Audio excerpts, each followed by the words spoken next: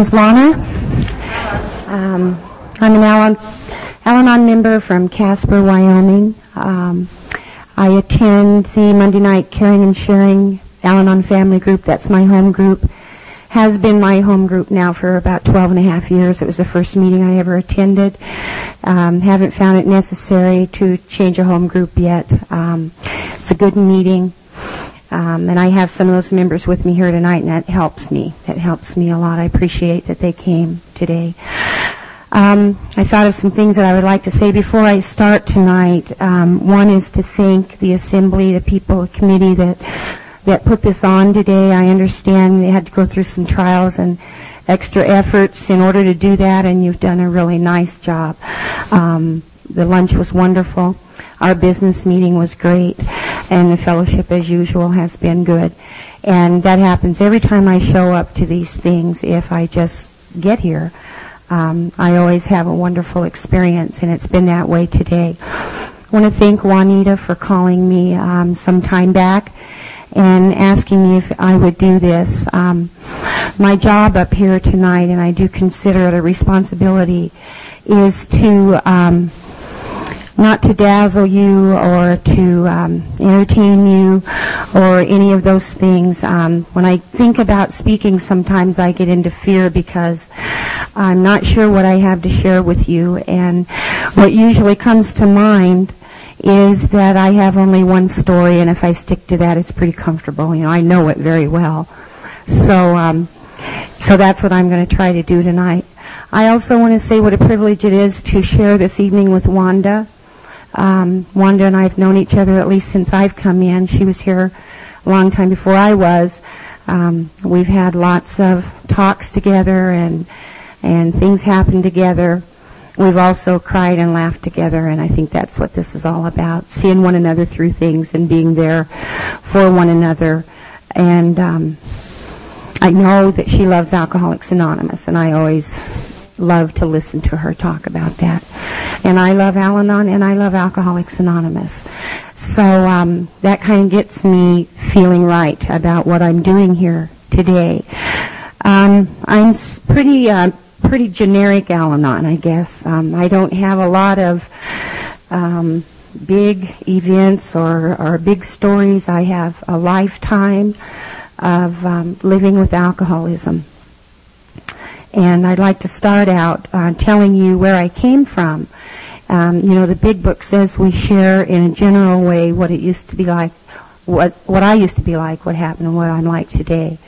And so I'm going to try to stick to those guidelines and hope this comes out okay. I was born in Missouri in a very, very small community to a family that was really I guess you would say very close-knit, perhaps most of them pretty non-educated, hard-working, very poor family. And I have a family that was full of a tremendous amount of love for one another. I don't know to this day, I've thought about this sometimes, I don't know to this day during my childhood years if I ever really had contact, my younger childhood years, with alcoholism at all. I know that my parents are not alcoholic, basic teetotalers. Alcohol at that time in growing up was something you had at a special occasion like a wedding or a picnic or something like that. And so my first introduction to alcohol, you might say, and its effects on people were good ones. And I had nothing to fear about alcohol when I was growing up. I was very protected by my parents. We didn't have a lot of outside friends. We always lived in the country. And although we were very poor, our needs were met. And I had a very, very happy childhood. I was talking to Cher on the way, and my memories of being a young child before junior high school, all that I ever cared about was getting a horse and riding in the hills, and I had dreams and expectations like any child. But I never went to bed afraid.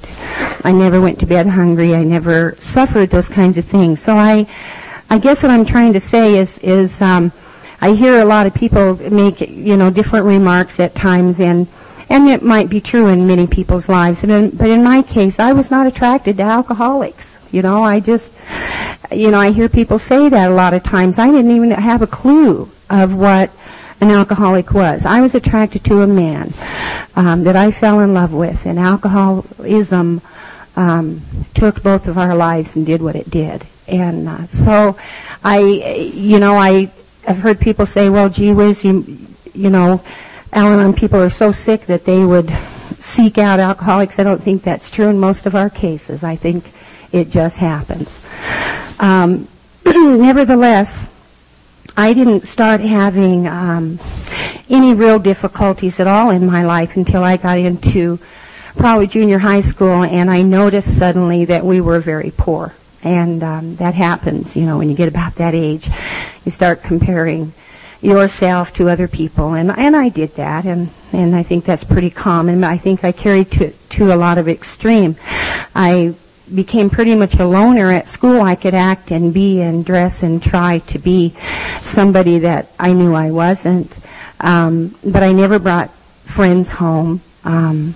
It seemed pretty important in those days. It was the big oil boom in Casper, and there was a lot of money floating around. And most of the kids that I hung with were from families that, they had all the nice things. And I started to compare myself at that time with people. And I guess in a big sense, I kind of started to live a bit of a lie. I didn't feel real accepted by a lot of people. I look back on that now, and I see that was mostly my own doing. Never really gave people a chance. I thought they judged you from your outsides. I knew nothing about our insides until I came to this program. And basically it was like that until I met who was to become my husband.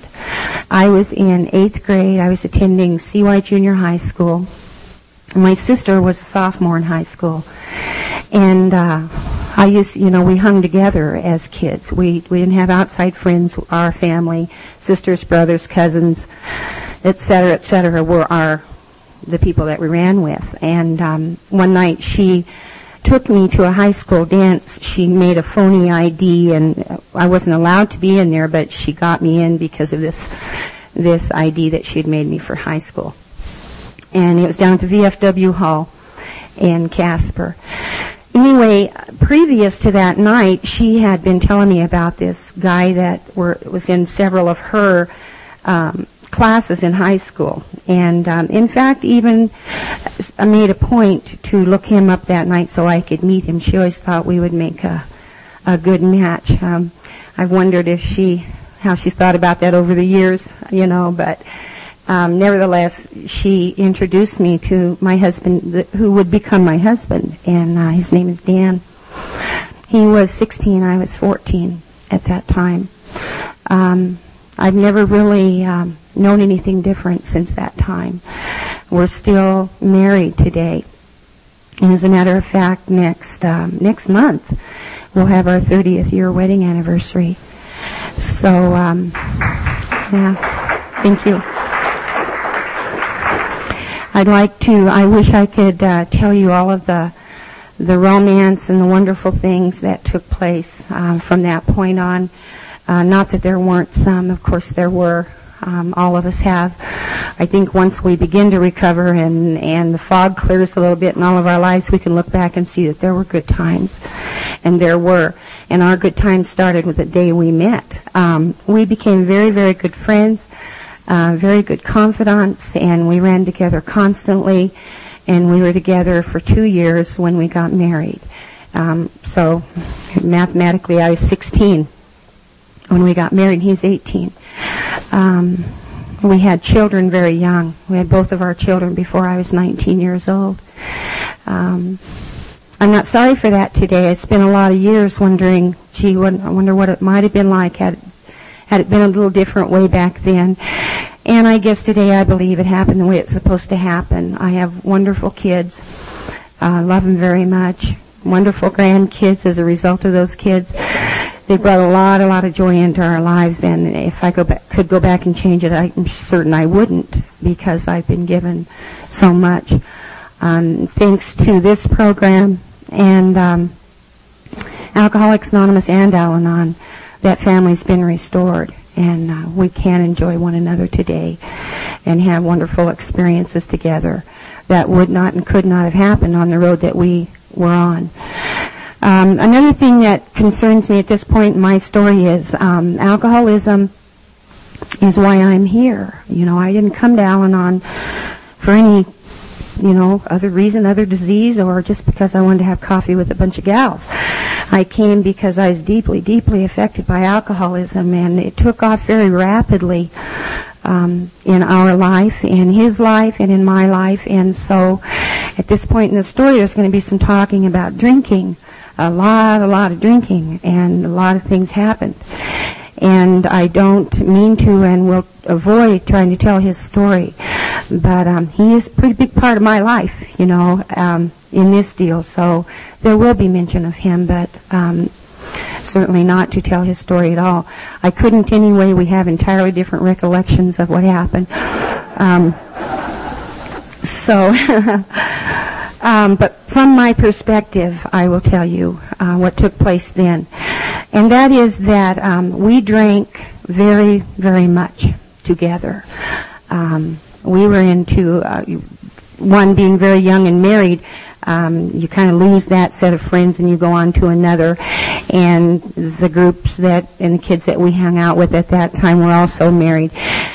Our first home was a little apartment house over near the high school. And it kind of started to become a hangout for the high school kids. They knew they could go to Dan and Lana's or these other kids' houses. There were, I don't know, maybe 5 apartments in a row on 8th Street over by the high school. I know John knows what I'm talking about, right by the football field. And those of us that were sort of high school dropouts or mishaps, whatever you want to call it, lived there. And we would have parties every single night at one of those places. And I was right along with the deal. I enjoyed very much those parties. The night I met my husband at that dance, he was very, very drunk. And I thought he was the neatest thing that I'd seen since Santa Claus, I had not experienced that kind of excitement ever. I just didn't even know that people could have that much fun. And drinking was fun from my perspective during those days. We partied a lot, we danced a lot, we always had people over, or we always went there, or what have you, and it was a scene for, I don't know, maybe 2-3 years it was like that. And what happened at that time was a set of circumstances. My 2 children were both born with different problems, different medical problems. I don't know to this day why, but that was the case. And it seemed that, what my job was at that time was to become a better mother and stop partying so much and be a little bit more attentive. Especially our daughter had some very critical problems at that time, and her life was in danger. And I remember about this time, drinking, even though it was fun, it was starting to cause a few problems. One thing that always seemed to occur when we'd been out partying was we didn't get along, and I didn't know that I was trying to, prevent things I didn't know what all those labels were at that time. I just know that he seemed to get extremely drunk, extremely fast, and never wanted to come home, and the party would be over, and, we'd be having to drag him out, and I'd lecture him and tell him, all the things that we Al-Anon do's, we get into that control and thinking there's something we can do long before we even realize we've gotten there. I believe that. Anyway, during that time, I asked Dan if we could maybe settle down a little bit on the partying. I think we needed to look at our responsibilities, and I had to take care of these kids, and it was very important to me, and he agreed with that. That was important to him too, and so I did. I stopped drinking so much.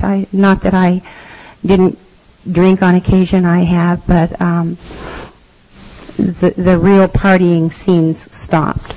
I've had my wedding rings taken out of my house. Just lots of different things. So it just seemed to be that it was causing a little bit of difficulty at that time. Certainly nothing at that time that was even comparable to what was going to take place in the next few years. Anyway, I stopped drinking and Dan didn't. His drinking continued, and he went on a course that was to happen for the next 20 years of our marriage. Anyway, we went through at that time, I'm trying to shorten up the past and get to what happened and what it's like today. We went through the gamut with one another.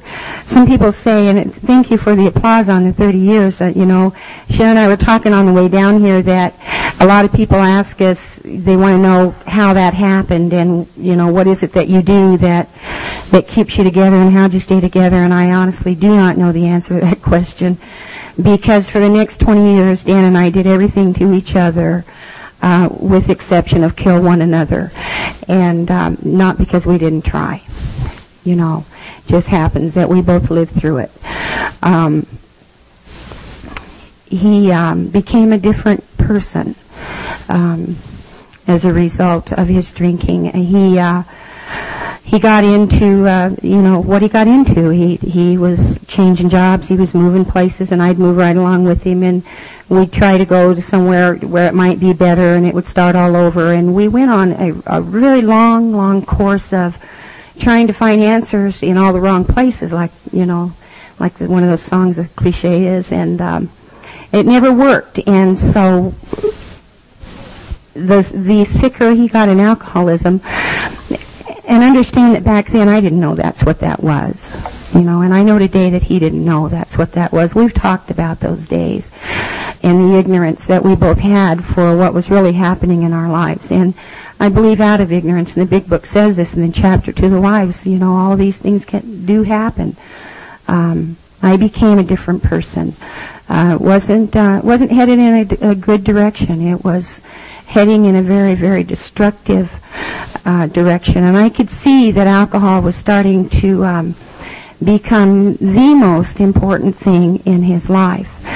The things that we hear about all the time in these rooms, the broken promises and the fights and the crushed dreams and all those things were very, very much a part of our lives during that 20 years. I did not know, because of my obsession with trying to prevent all of these things from happening, I didn't know that I was becoming sick. I was getting ill myself. I didn't know that my husband was sick. I thought it was a moral issue, and I treated him as such. And I got treated back the same way I treated him. I want to tell you that there was violence in our home. There was a lot of violence in our home. And it was never, I don't ever remember a time that it was ever precipitated by my husband. That was a very hard thing for me to look at when I got here. But that was my way. It's not like that for everybody. But that was my way of dealing with despair and hurt and powerlessness and those kinds of things when I was back in that life. And I can remember many, many, many nights promising myself that I would not do that again. My children saw things I wish they would have never seen. I talk to my kids today, and I have one daughter that's 29 years old, and she today can talk a bit more openly with me. And she says, Mama, we always knew when Daddy was in trouble, and it wasn't because of what Daddy was doing. It was because of how you acted. And that was a hard thing for me to swallow, but it's an awful truth. I tried to protect those kids, and I kept Dan and those kids away from one another every chance I got. And did a lot of damage during those years doing that kind of thing. I did what I thought was right at that time. I was very wrong, I know today, but I did what I did. I used to ask Dan all the time, why don't you come home? Why don't you just bring your booze home? At least I wouldn't I wouldn't have to be out there running around all the time looking for you and all that stuff. Everything was always his fault. Every action that I took was his fault. And I look back on now, my God, why would anybody want to come home, to that kind of thing? And I don't say that to be to make myself sound terrible. I don't say that as an ego thing. I just say that because that's the way it was. He'd walk in and I would lose whatever composure I had, and the fight would be on. And I wasn't finished until I was finished. And I didn't know how not to do that. And the next day, the remorse in our home would be pitiful. He'd have a lot, and I would have a tremendous amount because of my actions, and I couldn't look my children in the eyes because of the way I had acted, not because of the way their dad had acted. And so then we would get into this sickness and try to make up to each other for everything that had happened the night before, and we'd spend money we didn't have and shower the kids with gifts, and that's just how it had become. None of us knew any different. My children became accustomed to that kind of life. They knew what they could do and what they couldn't do, or what they should do and what they shouldn't do. When I got on one of my rampages, my children usually went to their rooms. And they did what they did in their rooms. And they told me in later years, after I'd been in recovery for a while, that they used to go to that room and talk about, what's going on and what's going to happen. And they were just full of fear, and I didn't even see it. I couldn't see it. I remember when my daughter was 10 years old, she came up and tried to fix it one day. She tried to fix her mom and dad and say the right things to see if something might change, and I didn't see it. There wasn't anything that I didn't know another way. It's just that simple. Later on in years, Dan started having the things that happen to a lot of alcoholics. And he started having a lot of medical problems. He started having a lot of legal problems, job problems. Financial ruin had fallen our home, and we started losing everything we had. Many times we lost everything we had.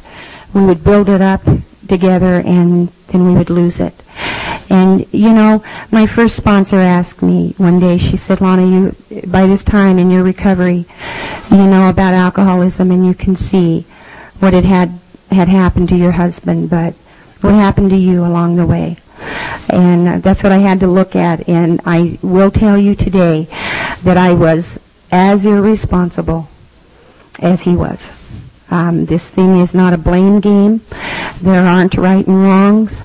It's a disease, and it takes us where it takes us. And that's what we had become. My ignorance of alcoholism and what I was dealing with and what he was dealing with was, it begot us all types of dilemmas. I can remember one night, Dan called me to come and get him because he couldn't get home, and I did the thing that I did best, and I went and got him and put him in the car, and he became, that night, it was different than it had been before. He was extremely drunk, but he was also, I could see, very, very sick. I think that might have been the first time I ever saw his drinking as being sick. And he started to have terrible hallucinations, and I'd never seen that before. And I believe that night probably had a seizure. At that time, I didn't know what those things were either. Nevertheless, I ended up getting him to the hospital. A couple times when these things would happen, I'd call an ambulance, and he'd get to the hospital and get a 30-hour, 24-hour sobriety, and he'd be out of there, But this night I took him to the hospital. I called and told him my husband was sick. I didn't tell him he was drunk, and that I was bringing him in. Something was terrible wrong. And I remember this very, very nice male nurse. Sure, can I get some water from you, please? I still work with him today. His name was Jess. And he sat me down very calmly and told me that they were going to take care of my husband and everything was going to be okay that night, that I should just go home. And what happened was they ended up putting him in lockup, and that night he had to wear a straitjacket. And, I remember feeling, I think that was one of maybe the first true low spots, terrible, terrible guilt feelings that I had ever experienced, was that I thought that I had done that to him. I thought if I just would have left him alone and let him drink or do whatever, that wouldn't have happened. My big dilemma was how to keep that kind of stuff from everybody. Both of our families, lived pretty close, and my kids, I didn't know how I was going to keep that from them.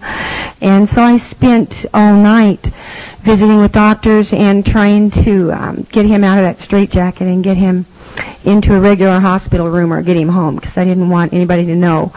And I know today that I thought that I would get blamed, and I couldn't take the blame anymore. My family, God love them, they don't know either. And my mother and my father used to come to me all the time and ask me, just what was it I'm going to do about this man? Just what is it, Lana, that you're going to do? And what they didn't know is I had tried everything. I had tried everything, and nothing seemed to be working. So my sense of failure was extreme, just extreme. Anyway, Dan finally took a job out of town, and this is part of his story, so I'll leave it basically pretty much alone. It was the last 5 years of his drinking. It's a very, very important, monumental part of his life. I just know that the last 5 years of his drinking were sheer hell in our home. Sheer hell. I'm not going to go into details. There are things in my life that I share one-on-one with a sponsor, and it's not really my place to get up here and do a fifth step with you, because I don't want to harm others. But I can just tell you that my life and his life took a very, very rapid decline at that time. He ended up in many hospitals as a result of drinking. We had lost another home. We had just maybe, I think, something, I can't even remember. Time gets real jarbled for me in these days. It all just seemed to run by, and I can't really tell you when things took place. I just know that it was in the few years before he came to Alcoholics Anonymous and I came to Al-Anon. Nevertheless, he ended up in another hospital, and we were going to lose our home. And he ended up in a treatment center. And I thought at that time, this was in January of 1984, and I thought at that time that finally maybe this would work. I didn't know there were those kinds of places, My idea of what might take place there was that night that I took him to that hospital. And I thought they were probably going to chain him up or something and keep him in there and away from booze. I had no idea what was going to take place. But anyway, he'd been there a couple of weeks, and I was going stark raving mad at home. I had walked away from my job, and I told you earlier the financial ruin that came about our home was just as much my part as his. I had good jobs, and I'd walk away from them because I couldn't deal with life. And I would become a hermit, and I would seclude myself in my home. And there was a time that I'd done that for 4 months and didn't come out. And the only reason I came out at that time is because my dad made me. But anyway, he got put in this hospital. He went voluntarily. He called me in the month of December in 1983, and it was around the holidays, and he wanted to get some help. And I was terribly mean to him. I was always mean to him at that point. There was no compassion left in me at that point. Anyway, he wanted to go and I talked him. I feel that I probably talked him out of it. He would tell you that he needed to do some more drinking. So those are the two different perspectives. But I just, to me it just seemed very simple. It just seemed so simple to me. That's an Al-Anon dilemma. When we have to admit our powerlessness, it's very difficult because to me all you need to do is stop drinking, Dan. Just put down the bottle. Do something else with your life. I didn't know that King Alcohol, as he calls it, had a hold of him. But anyway, he ended up in the hospital, and I was going stark raving mad at home because of the financial situation we were in, and I'd lost my job, and my kids were sick, and I was sick, and I do mean emotionally sick. All of us were. There wasn't a lot of anything that was going on in our home anymore except just waiting for whatever was going to happen next. And he called me 10 days after he was in there and invited me to come there. And he mentioned to me on the phone that he was feeling better. He'd been off booze for 2 weeks, and that he had found out some things about himself, and he found out that he had been very sick. And he said, "Lana, I found out that you've been very sick too." And my response to him was, "You son of a bitch, did you go tell him all this shit?" I knew that it was my fault. I really believed that. That's not a martyr thing. That's just I believed that I wasn't the wife he wanted to come home to.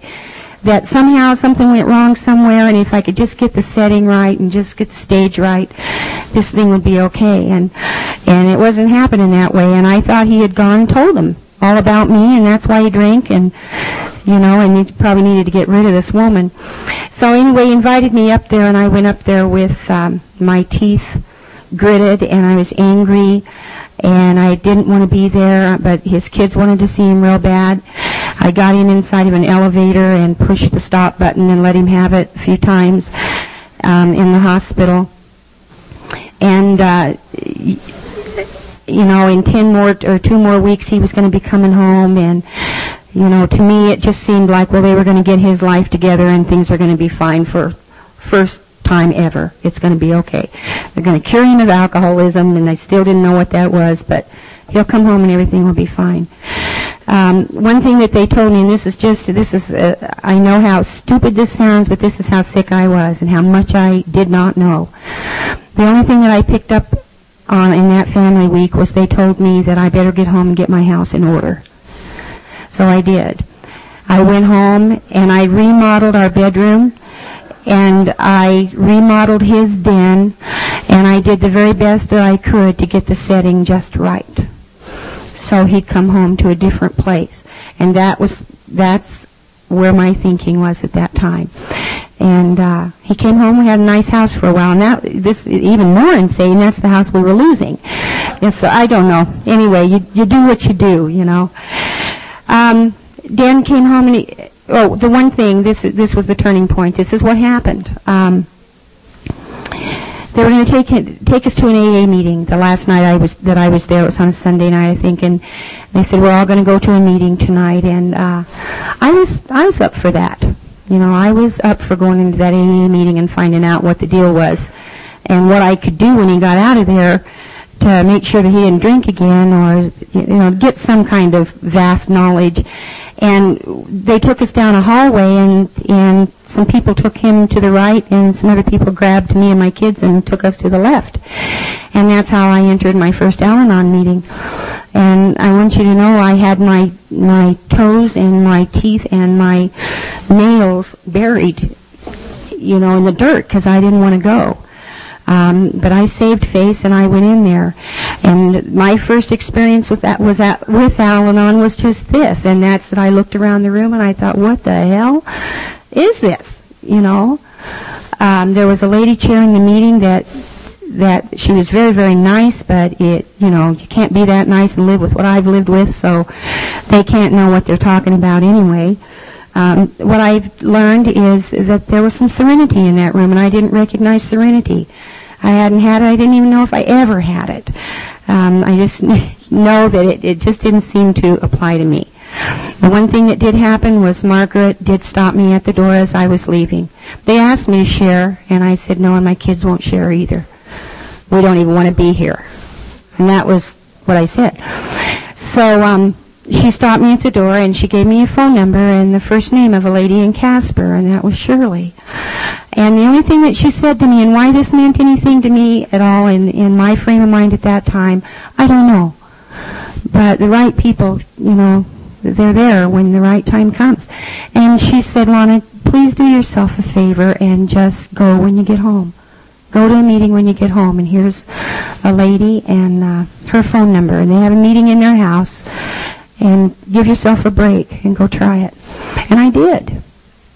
I went and tried it. I had attended 2 meetings before Dan got out of the hospital.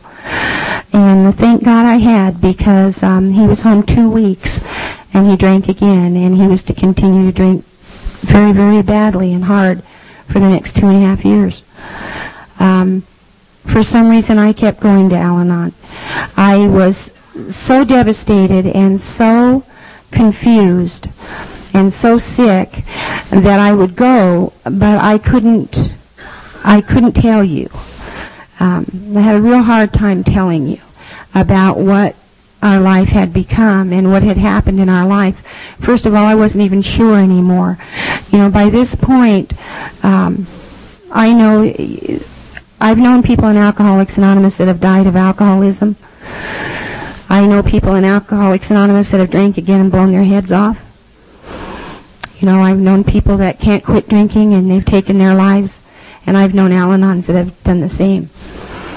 And I think that's about where I was. And thank God I wasn't quite there. But I remember feeling that if I don't go to these meetings, and whether I was getting anything at that time, I don't know, must have been. But I remember thinking at that time that I have nowhere else to go. I just didn't know. I was quite sure that my husband would die, either drunk or in an accident. I waited for it every night. I was sure that would happen. It didn't, thank God, but that my life had become totally focused and totally obsessed with drinking and what was going to happen as a result of that. Anyway, I kept going to these meetings, and I looked forward. I couldn't wait till the next Monday night. I didn't even know at that time you could go every other night of the week. That was where I locked into. I needed to get there to see those people. I could not be honest. I didn't know how to be. Know what the truth even was. It's very, very difficult to talk when you don't know what it is even to say. I remember one time I tried to chair a meeting, and all I did was become a bundle of nerves and collapsed into tears, and I could not tell you. And I sat in Al-Anon that way for about 1.5 years. And I was getting some benefit. It's not that nothing was clicking. It was, I just didn't know it. And I picked up on the very simple things in our program that sometimes can save our lives.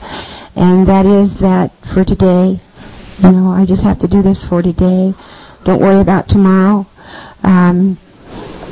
Let go and let God. The Serenity Prayer, some of the very simple things that I, even at that simple time in my life, could pick up on and try to put into practice. I had a very difficult time with God. I had tried over those 20 years many, many attempts to have a spiritual life in some way, and I didn't even know that. I would go to the churches, and I would go to these people, and I would try, because I knew intuitively that God was the answer. I just didn't know how to get there. I never measured up. I was extremely inadequate. I had never had a religious background at all. I didn't know how to read the Bible. It confused me. I didn't know how to say proper prayers. I thought you had to do it just right and do all this stuff, and I didn't know how. I'd never been taught.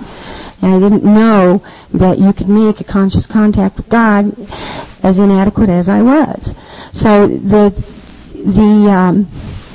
concept of God was very frightening. So I sat on step 1 for a hell of a long time, because the next step, gets to talking about that stuff. So what happened for me was, there was a lady that came into a meeting one night, and I had made attempts at sponsorship. I had made attempts at trying to talk to people, and I just didn't do my part is all. They were damn sure there for me, but I just could not do it. I just couldn't. The one thing that attracted me to this one particular lady one night was that She said that she had been married for, at that time, I don't know how many years, but a number of years, to a very beautiful recovering alcoholic that she loved very much.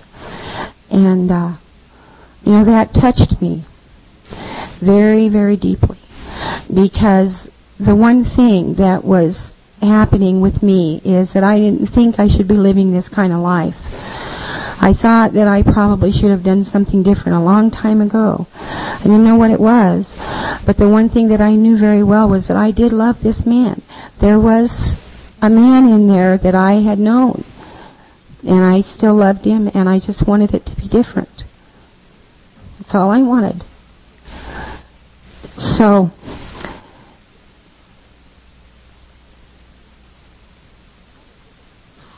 out of what she said that night, I got the strength to go up to her, and all I said to her was, sometime could we have a cup of coffee? And she said, let's do it at 9 o'clock tomorrow morning at my house. And that's how I got introduction into sponsorship. It wasn't because I asked for one. It was because somebody saw that I couldn't do that and invited me into their life. And I met with her the next morning at 9 o'clock after driving around town and trying to talk myself out of it for an hour. I finally got to her home. And something would come over me when I would try to talk, and it would be that I would lose the ability to talk. Not just not know what to say. My throat would close, and I could not speak. It was despair, and it was confusion and devastation, and I didn't know how to do it. So this lady saw that, and she, I could bullshit you, but I could not talk about the real stuff. And when it would get close to that, I'd seize up, I call it, and anyway, she would give me a pencil and paper, and she'd let me write it.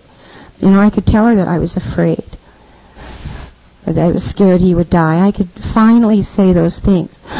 One thing I will always, always be grateful for, I went to this lady's home about a week ago and had to tell her this, because she's been ill, and I had to tell her this. And that is to thank her so very, very much for putting me in to Al-Anon program. Not the other stuff that we hear, but the Al-Anon program and the 12 steps that we adopted from Alcoholics Anonymous, that they graciously allowed us to adopt. She put me in the big book of Alcoholics Anonymous. Today, I do that with other people, and I will tell you why. And that is that if I don't know about alcoholism, not a lot is going to change about me. Not a lot will if I don't have or try to understand as best I can about alcoholism. And she knew that, and that was her experience. So we worked the steps according to the way they're outlined in the big book, and we used the Al-Anon books, and we used every book that there is available in these programs, and we worked those steps one by one. And I got to that part about step 2. I finally, through her help, your help, meetings help, and her husband's help, I finally got at least a general idea of what was going on with him. It helped me to know, to finally find out what had happened all those years. It didn't change anything that had happened in the past, but it helped me to go on and want to seek a better way of life for myself. It was very hard to let go of him. I remember one time my sponsor's husband sat across the table from me, and he recognized my dilemma, and he said, Lana, I don't know how to tell you this, but your husband may die of alcoholism. He may not ever sober up. And that isn't what I wanted to hear. I wanted him to come too. See, I'd seen what Alcoholics Anonymous had done for other people in those years that I was coming when he was still drinking. And his life was terrible. His life was terrible. And I just wanted him to come, and I couldn't get him here. There's just no way I could do it. I tried. I manipulated every situation I could to get him here. He wasn't ready until he was ready. But nevertheless, I got into the steps, and my life started to change. The fighting stopped, for one thing. It was a very big thing. And one night I noticed very, very clearly that, my God, we haven't had a fight in our house. It's been a while since I've hit him. It's been a while since I've wanted to hit him. And it's not because he had changed any. It had actually gotten worse. It's just that I was learning about this disease. And I had started to get, for the first time in many years, a little bit of compassion for this man. And we got to step 2, and I told you that I was having a time with God, and I want to tell you how much the Big Book helped me at that time. And then in the chapter to the agnostic, it talks about people like me that are so inadequate, that we can't make that conscious contact. And it says in there, and this is paraphrasing, I won't quote it because I can't, but it says in there that no matter how inadequate, all that's required is a willingness. And that is how I started my spiritual life in this program, was on nothing but willingness. It had nothing to do with a belief in God. I didn't even know if I did. I just know that I was willing to learn. And I said that night on the way home from a meeting in her house, I finally prayed honestly for the first time in my life, and that was that, dear God, you know that I've never known you, and I don't know you, and I need some help. That's all I could say. But it was the first time I'd ever been just who I was at that time. And I went home that night. We talk about spiritual experiences and spiritual awakenings and the big events. A couple of us gals, a few of us were out talking today about this, how we look over the miracles sometimes for big things, and they're happening right around you all the time. And I had that experience that night. It had been many, many, many years since I'd closed my eyes in bed when my husband was out drinking. I would not allow myself to do that. I had to be there for whatever reason, I don't know, but I had to be awake, had to be there, I had to be ready for what was coming down. That night I came home and he had called me and he was drunk, and there was no, there was just no way to talk with him anymore, He was always pretty much deliriously drunk, and he was very, very sad alcoholic by this time. And I would tell him, that I'm sorry. That's all I could do. I couldn't do anything about it. It was very sad. But that night he had called me and he was out drinking and he wasn't going to come home, and I knew it. And I went to bed, and within a half an hour, I was asleep. And I woke up the next morning, and it was almost startling for me because I woke up with a startle. My God, what happened? It's the first time that it ever happened for me, and I don't know what I'd missed in that night. And it became apparent to me that God answered my prayer that night and gave me some serenity that I'd never experienced before, and that was a very big thing that had happened to me. It made me believe. It helped me to see that it is true. That's all that's required of us is a willingness, and He will help us if we're humble enough and honest enough to do that.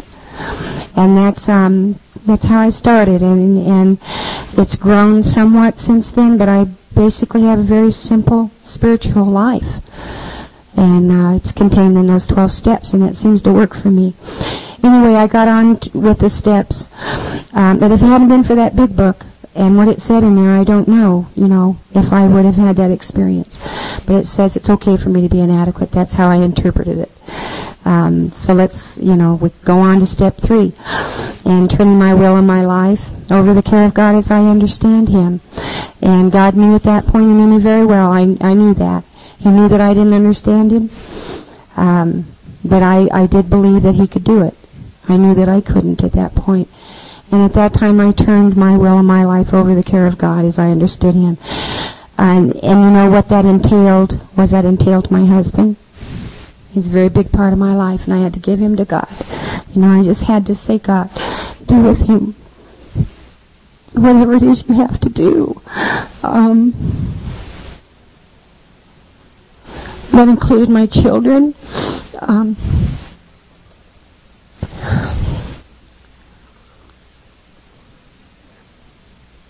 There had been so much damage that seemed irreparable to me. And I didn't know what to do for my kids at that point. I didn't know how to go back and make up for all that. So I had to turn them over to and just give them to God and let Him do with all of us what He was going to do. When I got to the fourth and fifth steps, and I was sharing my experience on the way down here about this, and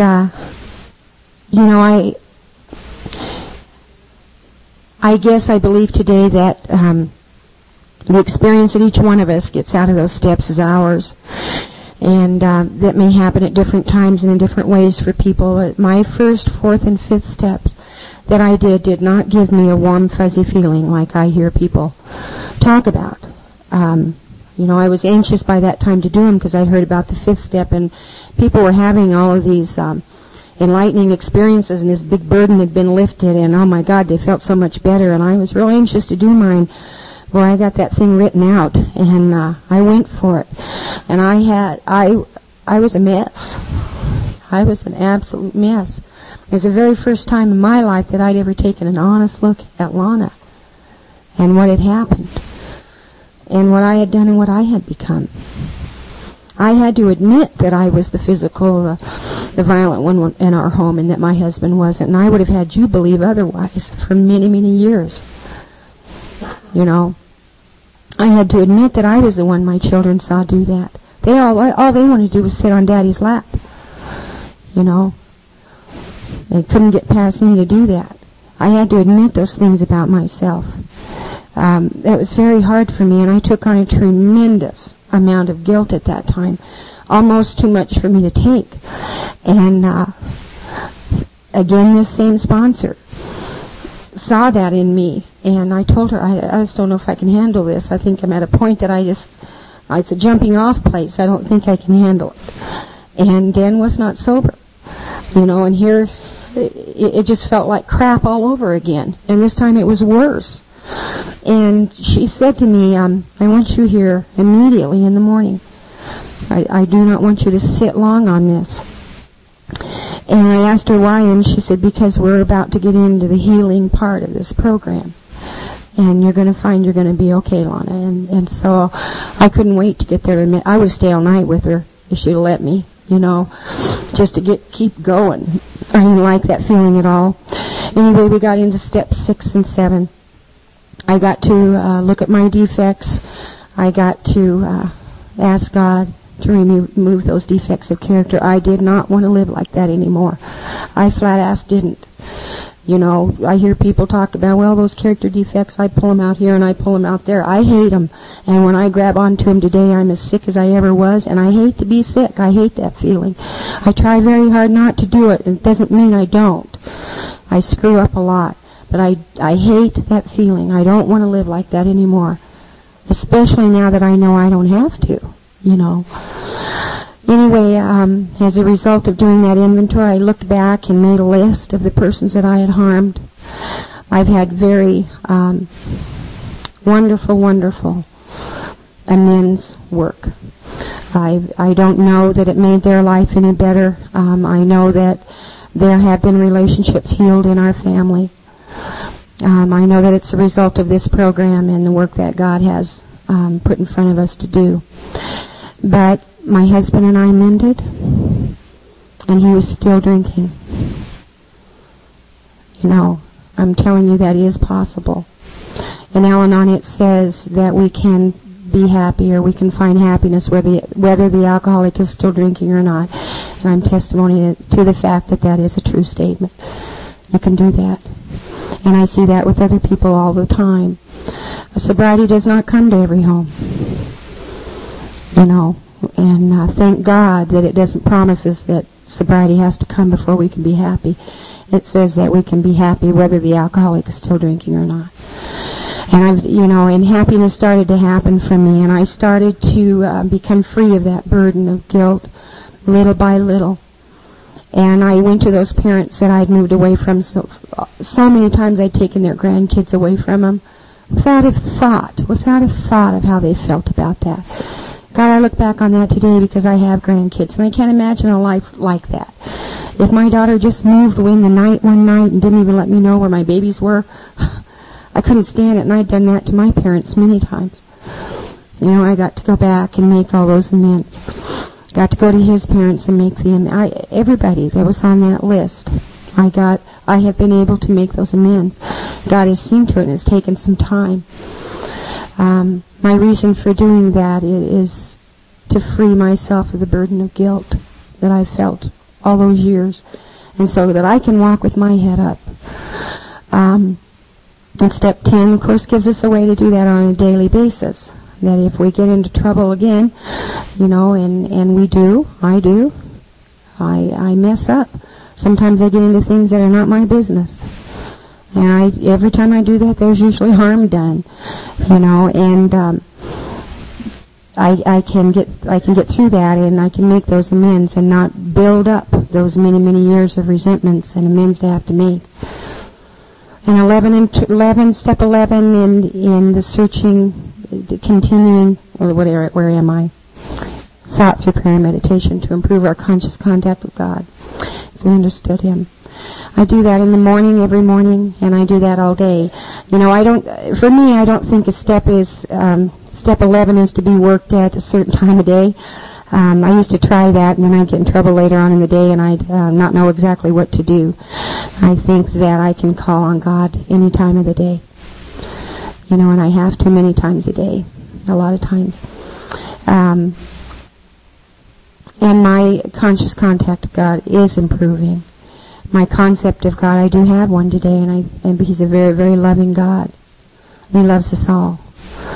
And I try to align my will, and especially when dealing with people, with God's will. And I think He loves you, and I think I'm supposed to too. And if I always remember that, it helps me.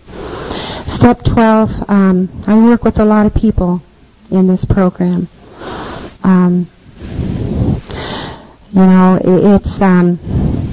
I love this program, and I know what it's given me, and I love to be able to pass that message on to someone else, to carry this message, and for that reason I do it. And it's not, it's a two-way deal. I love to watch somebody else's life change around as a result of working the steps, not as a result of working with me, but as a result of working these steps. I love to watch what can happen in their lives and their families' lives, and but they give me back so much. Some of the most wonderful things I have learned have become from people that I'm working with. Taught me everything, and that is what the step is designed to do. To carry this message and to practice these principles in all our affairs. I didn't know how to do that in all of my affairs for a very long time, and I could not practice. I didn't know how. I was very protected in these rooms and around you all, but out there I was trembling. I didn't know how to live out in that life, and it took a long time. I'm running real close to out of time, so I want to tell you what it's like today for me. I talked to you a little bit about my family, and my family has difficulties as any family does. One thing that it doesn't promise us is that it's all going to be, a bed of roses from here on out. It's given us a way to find solutions and to live in this life of sobriety. By the way, my husband did get sober along the way, and he has 10 years. He just had 10 years in June. And a lot has happened in that 10 years of sobriety. I don't have, that's a whole other story. I could spend another hour up here telling you about crazy things happen in sobriety too to all of us. But anyway, we have a chance now. He has a chance, I know that, and I do too. And I want to tell you how much I love Alcoholics Anonymous. Probably the one event that sticks out that I can maybe sum this up a little bit for you. And it always really touches me, and it touched me then, it touches me now. And that is how you loved him sober. How you got him, how you took hold of him. And I saw that happen. And I learned along the way that I need to get out of the way, get back, and let God and Alcoholics Anonymous take care of this man. And before I tell you the little story, I'll tell you that I have never because of sponsorship in this program and because of the Al-Anon program and the insistence from my sponsor that we study the Big Book in addition to what we do. I have never had to ask my husband not to attend a meeting for my selfish reasons. I have never had to ask my husband, do not go out to that 12-step call tonight because or I want to do this. I've never had to ask him that. Ever. I hope I never do. I hope I never lose sight of the importance of that in his life and perhaps that person's life. We love it. He loves it and I love it, and that happens in our home. But back to the story. One night, before Dan got sober, I was in the very first year, I think, in Al-Anon. He called me one night in one of those ways that he would get, and he needed some help. And he called me frequently, and he needed help. I need help, you know, and I couldn't do it for him, and it was a mess during those times. And he asked me if I would take him down to Beach Street to a meeting. It was 2:00 in the afternoon, and he said he had attended meetings along the way in his sobriety, and he said, would you just take me down there? And he was so drunk that when I went to the bar to get him, he couldn't get to the car, and finally got him there, and I got him down to Beach Street. And this is what my thinking was. My thinking was, I don't know if they're going to want him in there. You know, we hadn't been wanted around for quite a while. And people had sort of, you know, gone away from us. And I didn't know what I was supposed to do. And I drove up to the parking lot, and the thought that came to me was the things that I was learning, and that was to get out of the way and let God do His work. I was not responsible. It's not my deal anymore. I just need to move out of the way and let God do the work, and that kept going over and over in my head. So I drove him down to Beach Street, and I knew that whatever was going to happen was supposed to happen, and it would be a part of something someday.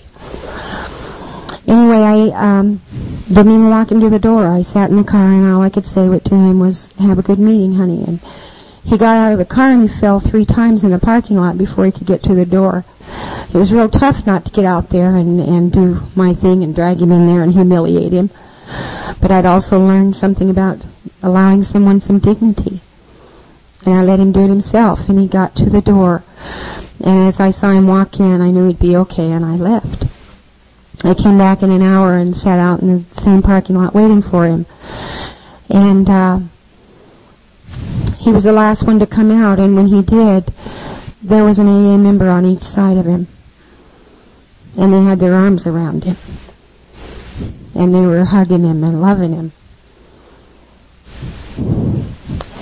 And I looked at that, and this is another one of those miracles. It's right in front of your eyes if you look close.